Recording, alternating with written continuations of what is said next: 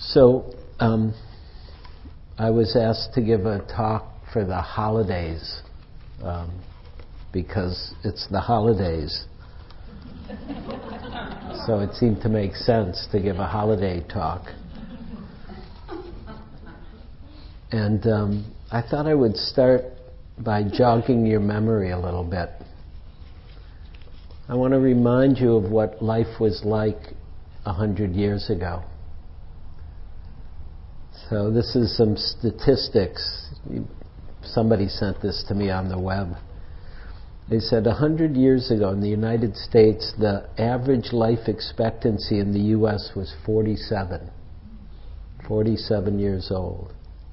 And that only 14% of the homes in the U.S. had a bathtub. And 8% of the homes had a telephone. And a 3-minute call from Denver to New York cost $11. And that becomes more relevant when you hear that the average wage in the U.S. was 22 cents an hour. And the average U.S. worker made between $200 and $400 a year. So that was an expensive call from Denver to New York. There were 8,000 cars in the U.S. and only 144 miles of paved roads. This is 100 years ago. The maximum speed in most cities was 10 miles an hour. And people were complaining about cars already. I just want you to know that. More than 95% of all births in the U.S. took place at home. 90% of all U.S. doctors had no college education. And it says instead they attended so-called medical schools, many of which were condemned in the press and government as substandard. Most women washed their hair once a month using borax or egg yolks for shampoo. There was no Mother's Day 100 years ago. There was no Father's Day 100 years ago. Only 6% of all Americans had graduated from high school. Marijuana, heroin, and morphine were all available over the counter at local drugstores. This is when drugstores were really drugstores, right? Back then, pharmacists said heroin clears the complexion, gives buoyancy to the mind, regulates the stomach and bowels, and is in fact a perfect guardian of health. Wow. There were about 230 reported murders in the entire USA. I'm not sure why I'm starting with this exactly, except that it's a little striking how things change. And it's true, probably not many of us actually remember 100 years ago, if any of us. But given how quickly things changed in the last 100 years, I think we can all begin to imagine a little bit how much quicker things are moving now. How much things will change in the next 100 years, in the next 10 years, 15 years, 20 years, 50 years, 100 years. And, you know, time keeps changing. And by that I mean generally, depending on our age, time goes quicker and quicker. One of the phenomena that most people notice as they age is that not only is there less and less time, which is just logical. If you're 60, there's less time left than if you're 20, at least in our minds. We actually don't know. But it also moves quicker. I remember when Joseph Goldstein turned 55, he said, "Breakfast comes every 15 minutes after 55." But that's how quickly everything seems to be happening.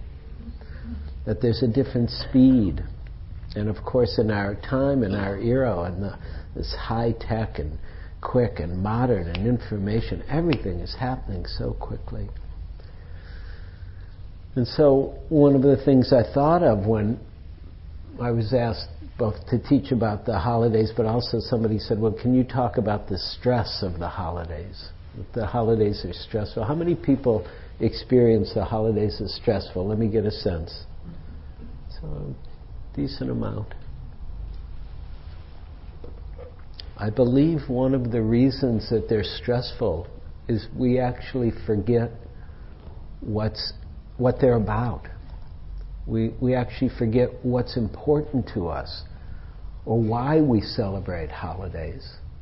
Definitely in the culture, it's so, sometimes I actually get surprised. I'm reading the paper, and I like to read all different parts of the paper, except mostly not the front page too much. But I like to read the business section and see what the business people are thinking. And there was something about, it's always about, are people shopping enough? And they're serious.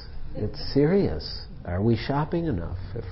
Remember after 9/11, like that was one of the big things, go shopping, to let the enemy know that everything's okay. Okay. God help us. Oh my God. I mean, really.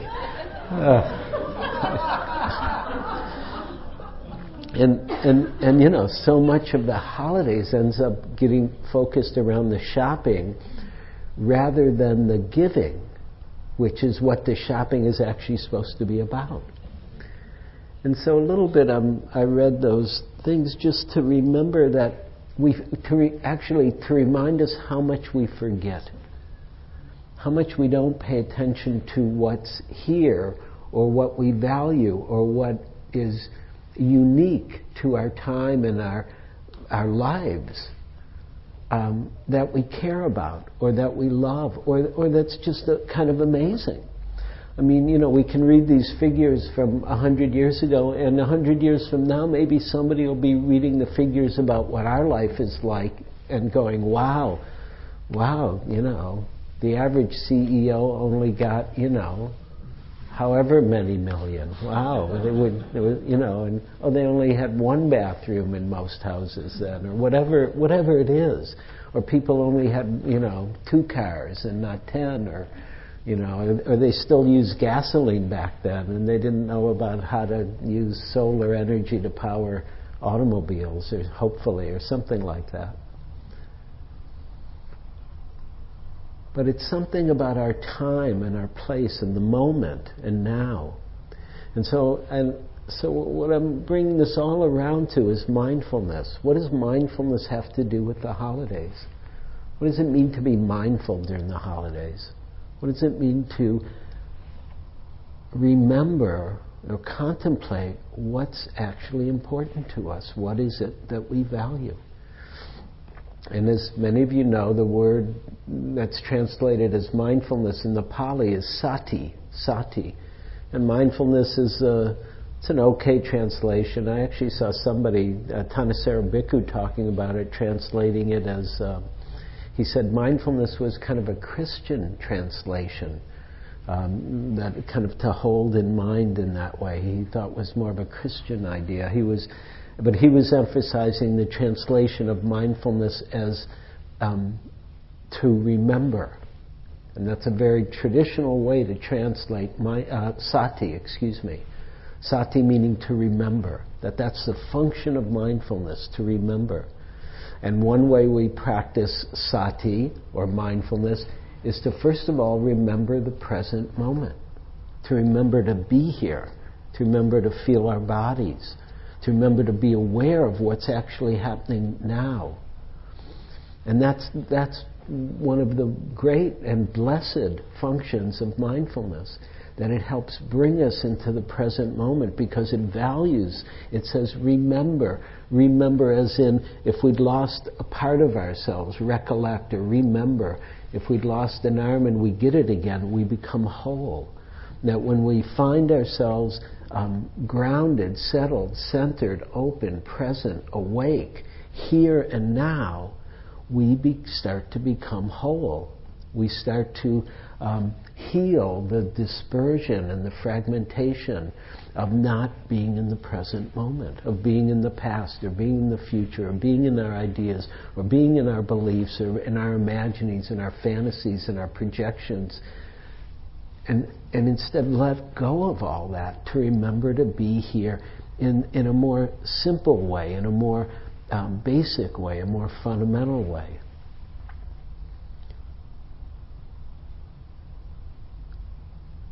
And so it's often the simplicity is what is both disarming for people and difficult for people. We're used to much more complexity. We actually believe that things need to be very complex, very complicated, dramatic generally too, instead of the simplicity of being, the simplicity of here and now, of just a body breathing, sitting, feeling, thoughts, emotions, whatever, without being so mesmerized by the whole show, but being open to it, relaxed with it, allowing it to come, allowing it to go, but not being swept away from the depth of who we are, from the foundation of who and what we are, from the Buddha-ness of who and what we are. And remember also means to contemplate things, to remember, well, what is it to be here, and then to use that presence to consider what's important to us. What do we value? What do we love? What do we care about? How do we want to be? How do we want to act? You know, if we're not in the present, we're often acting out of motivation that we're not even aware of, we're not even conscious of. We're acting out of some fear or some sense of self that we're not okay, or life is not okay, or things are a problem. And it's common. We do it all the time until we actually get here, until we actually get present. And even if there's a problem, it's not a problem in the same way when we arrive, when we're present, when we're awake. And so we want to use this remembering or being whole to remember or contemplate or to look at what's important and what's important about the holidays.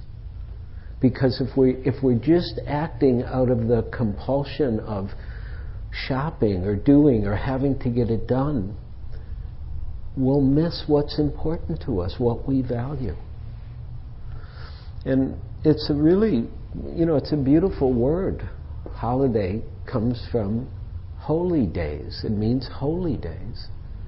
And holy days are very important for human beings. Every culture, every society has holy days.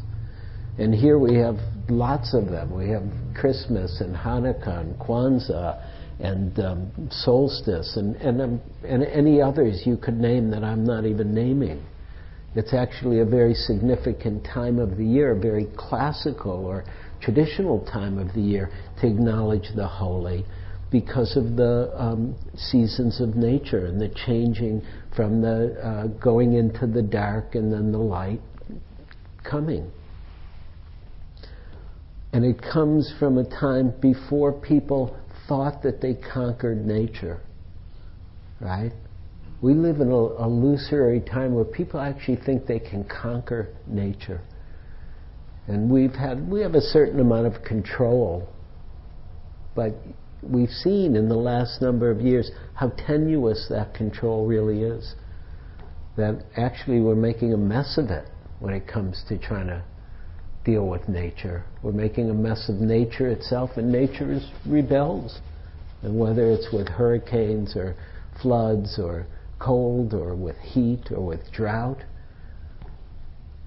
nature is not under our control. And there used to be more acknowledgement of that, more humility that provided for us as human beings.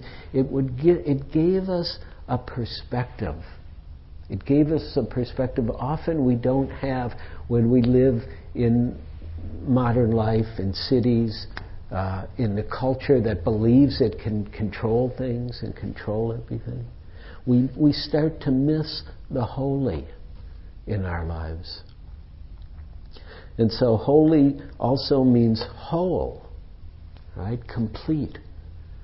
And so part of the practice of mindfulness, this movement towards wholeness, remembering, is partly the way in Buddhism we understand the sacred coming into the world is through our wholeness. That the more whole we are, the more completely we are, the more we fulfill the depth of human potential, the more we become holy from a Buddhist perspective. The more we embody the Buddha in our lives and in our world. Holy means to set apart to service or worship of God, hallowed, sacred. It means spiritually whole or complete or sound, of unimpaired innocence and virtue, pure in heart, godly. And these are all qualities that come when we begin to center ourselves in the present moment. We could say they come, we could say that they start to show themselves more fully again after being covered over by the vicissitudes of our life, by the compulsions of our society, by the pains or difficulties of our history, the way our hearts get covered or scabbed over, because life has suffering, and we're not taught so well how to work with suffering as we grow up. And mindfulness teaches us how to be with suffering.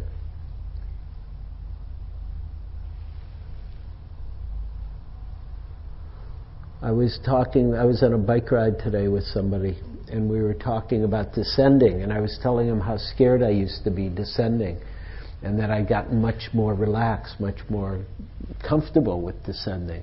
But he was definitely a better descender, so I was learning some stuff from him. And he said, "Oh yeah, you totally have to relax." And I said, "Yeah." And he didn't know much about meditation, but he's a little bit interested. So I said, "Yeah, that's actually just like meditation. Meditation teaches you how to relax with everything. Even if you're going down really fast, you want to stay present, you want to relax. Even if you're going up really fast, you want to stay present and relax." I'm not talking about on the bike now. I'm talking about in our minds. We want to learn how to stay present when it's difficult, when it's hard, and to relax with the changing nature of our minds and heart, so that we don't fix it or hold it in one place, but we find the presence that can hold it all, that can be present with it all, that allows it to do what it does, which is everything comes and goes. Everything comes and goes. All our thoughts, all our feelings, all our ideas, all our identifications, it's all coming and going. And we can find something more fundamental than what comes and goes. And this is called wholeness in Buddhism. From Izumi Shikibu, she said, watching the moon, and the moon, the full moon in Japanese Zen always is a symbol of enlightenment. Watching the moon at dawn, solitary, mid-sky, I know myself completely, no part left out. It's her enlightenment poem. Watching the moon at dawn, solitary, mid-sky, I know myself completely, no part left out. Wholeness, holiness, our being, the sacredness of life, the mystery of life, how it changes from 100 years ago to now, and it's inhabited by these creatures that we call human beings. All those people who didn't even have a bathroom were just like us, who never went more than 10 miles an hour in their car, were just like us, living their lives. And it's helpful to contemplate our life in the big picture. And so to take time out to take the Sabbath is also a holy day. It's a day to contemplate, to step outside the world of our ordinary lives, our ordinary way of being, our ordinary modes of commerce and business and doing, and just be. And to really touch the beingness of being a human being. Remember, we're not human doings. We're human beings. Can you feel it in yourself here? Even the mind that's thinking about what I'm talking about is not quite it. It's part of it, an expression of it. What enlivens you? Look there. Don't try to figure out the talk. What's breathing you? What's beating your heart? What is it to be alive? If these questions aren't part of our holy days, then we will be stressed. Thanissaro Bhikkhu likes to translate dukkha, the commonly translated as suffering. He translates it as stress, dissatisfaction, dis-ease.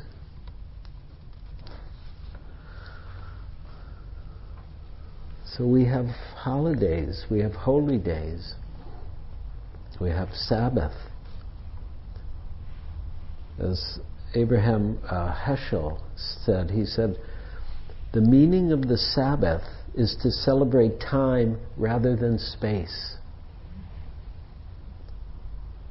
On the Sabbath we try to become attuned to holiness in time, to share what is eternal in time, to turn from the results of creation to the mystery of creation, to turn from the results of creation to the mystery of creation, from the world of creation to the creation of the world. And when we say the creation of the world, we're talking about us, our own creation. So one of the more significant holy days we celebrate is the birth of Jesus, right? That's Christmas. So that's the basic story, is that this holy person is born. And, it's a beautiful story, actually, and it's a beautiful teaching. It's a beautiful teaching of love and kindness and caring for one's neighbor.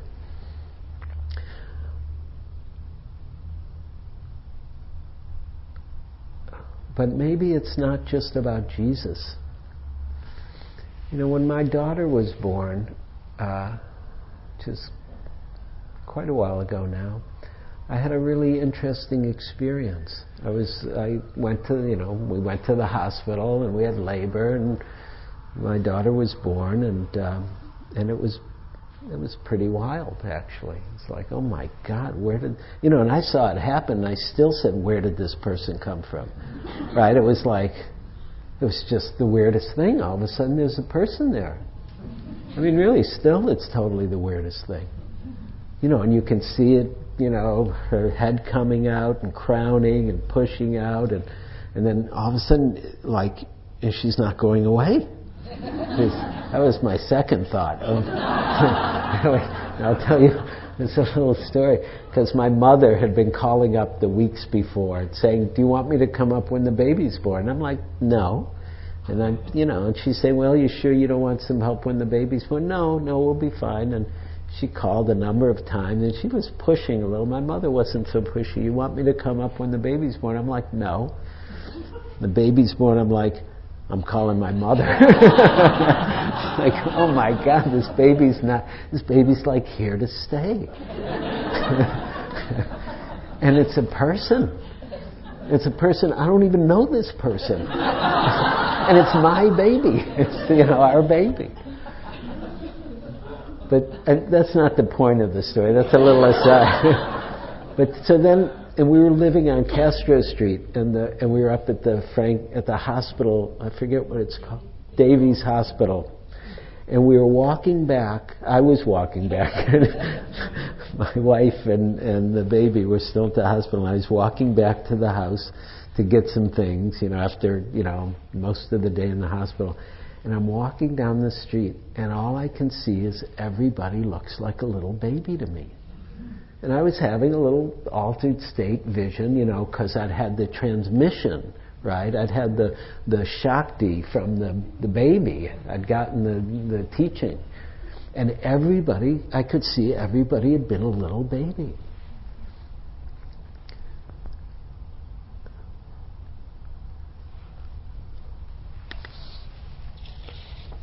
So a poem. If in your heart you make a manger for his birth, then God will once again become a child upon the earth. If in your heart you make a manger for his birth, then God will once again become a child upon the earth.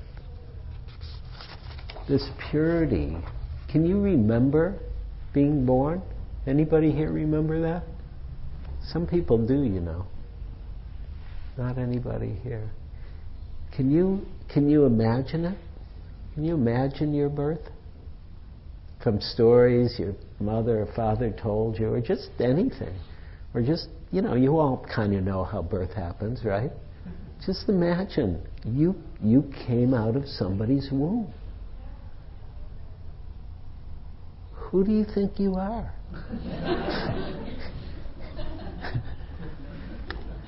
Who were you then? Were you really your name and your identity and all the things that happened to you? Is that really who you were? But that's who we start to take ourselves to be over the years. And that's part of who we are. But often we forget that purity that is symbolized by the holy birth of Jesus, but is not really so different from our birth. That when we reconnect with our hearts, when we reconnect with our goodness, and of course in Buddhism that's a very traditional understanding of our basic goodness, the basic goodness of our nature, the purity of our nature, the beauty of our nature, the radiance of who and what we are as human beings, that gets covered over by these identities and ideas and the history and the difficulties and even the good things. It all covers over something at some point. And so a holy day or a holy moment is actually beginning to come in contact with ourselves in a whole way, in a full way, in a complete way, no part left out.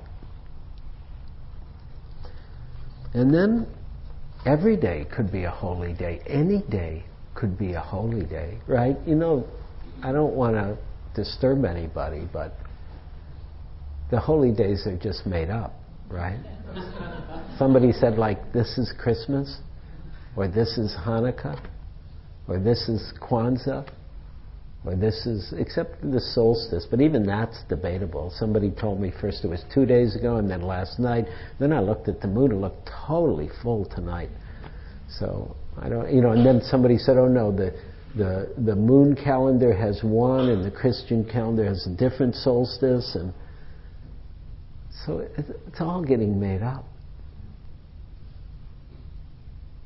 What are we making up? Why do we need to make it up? And I'm not saying it's a bad thing to make it up. Actually, we're making up everything. Don't get too nervous, but it's all made up. But there's something holy about us. There's something sacred about us, is another way to say it. Something mysterious and beautiful about us, about each of us. So now, I'm going to give you a practice to do. I'll do it very short because it'll be very uncomfortable. Okay? It's going to be a short, uncomfortable practice. You ready? You have to look around the room for a moment and see the sacredness of at least one other person. Like, go ahead, be shy, that's fine. The mystery is a little shy. But take a look around. Look around at people. It's good to make eye contact. That'll make you more uncomfortable. Go ahead, just take a look. Who are these people? Where did they come from? Can you see them as babies? Take a look. Can you see their parents here? Who made love? Somebody made love. Even if it was bad love, they made love. Not only their parents, but their grandparents are here. You're taking a look. I know this is a little, we don't usually do this so much, but it's a holiday, so we can do anything. Okay? And then notice how, okay, that's enough. And then shut your eyes for a minute. And just notice how you feel.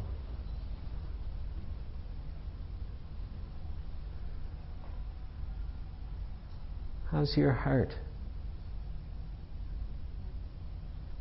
How's your breath? What is a breath?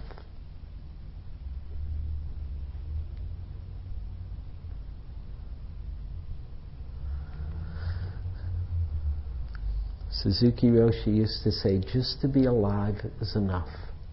Just to be alive is enough. Because he knew something about the mystery of life, about the magic of life, about the sacredness of human life. And all of this is talked about in Buddhism, not so much as holy or sacred so much. Wholeness is emphasized, but as precious. That our human birth is a precious gift, and it's a gift to us. And as we fulfill our potential, it becomes a gift to the whole world. As we learn to stay present, as we learn to be mindful and to begin to center or become whole here so that there's no part left out, and our potentiality begins to mature, that the depth of our heart, which is as deep as the heart as Jesus, the depth of each heart here is as deep as the heart of Jesus. The mind that is here is the possibility for enlightenment is as enlightened as the Buddha. It's sitting right here in your seat. Can you feel that heart and that mind that's right here in your seat? And as we mature those capabilities, as those potentialities that we have as human beings, then our lives become a real gift to the world. We start to create a world that is holy. And it doesn't have to be such a big deal. You know, it could be, as William Blake said, he said, to see the world in a grain of sand and heaven in a wild flower, to hold infinity in the palm of your hand and eternity in an hour. Just to be alive is enough. There's those moments when we really see, to see the world in a grain of sand.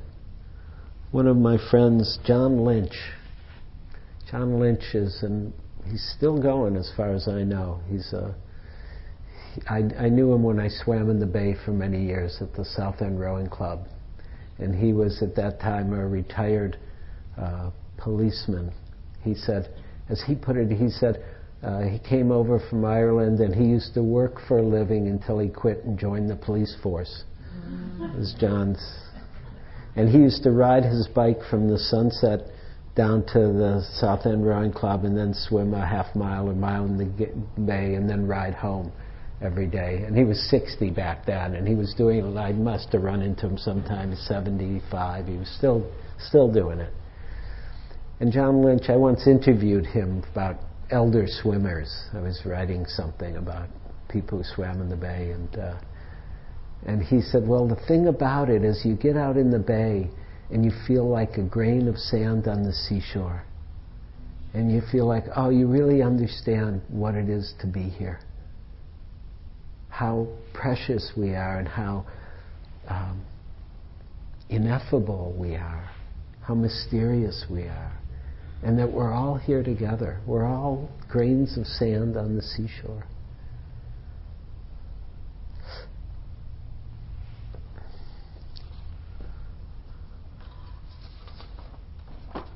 So I thought I would end tonight with the end of the poem Howl. And if you don't, how many people don't know the poem Howl? Let me just see. Yeah, okay.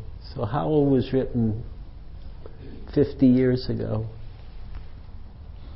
when the speed limit was 50 or 45, and cigarettes cost 25 cents a pack, and gas was even cheaper.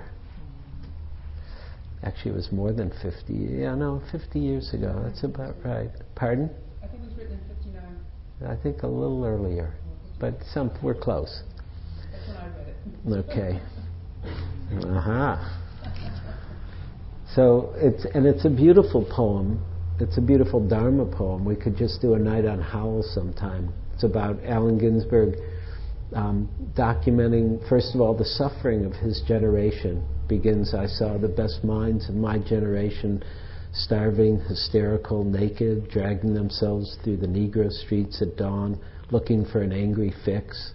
Angel-headed hipsters looking for the heavenly connection with the ancient starry dynamo of night. I'm mutilating the poem now a little, but he talks about people looking for the sacred in America in the 50s and suffering tremendously and being ostracized and hurting themselves or being hurt or lots of suffering. And then he rails in the second part. He rails against the forces of Moloch, the forces of concrete and coldness and war. And then in the third part, it's this beautiful song of compassion about his friend Carl Solomon, who's in a mental hospital. And and each refrain starts with, "I'm with you in Rockland, Carl Solomon. I'm with you in Rockland." And then he goes on with his poetic words, "And I'm with you in Rockland. I'm with you," even though his friend's in the mental hospital. And then the last part is called a footnote, that he wrote the poem Howl, and then he wasn't satisfied with the ending. And he realized there was more, there was something more he hadn't said. And the footnote begins, "Holy, holy, holy, holy, holy, holy. The world is holy. The soul is holy. The skin is holy. The nose is holy. The tongue and cock and hand and asshole, holy. Everything is holy. Everybody's holy. Everywhere is holy. Every day is an eternity. Every man's an angel. The bum's as holy as the seraphim. The madman is holy as you, my soul, are holy. The typewriter is holy." This is before computers, right? "The typewriter is holy. The poem is holy. The voice is holy. The hearers are holy. The ecstasy is holy."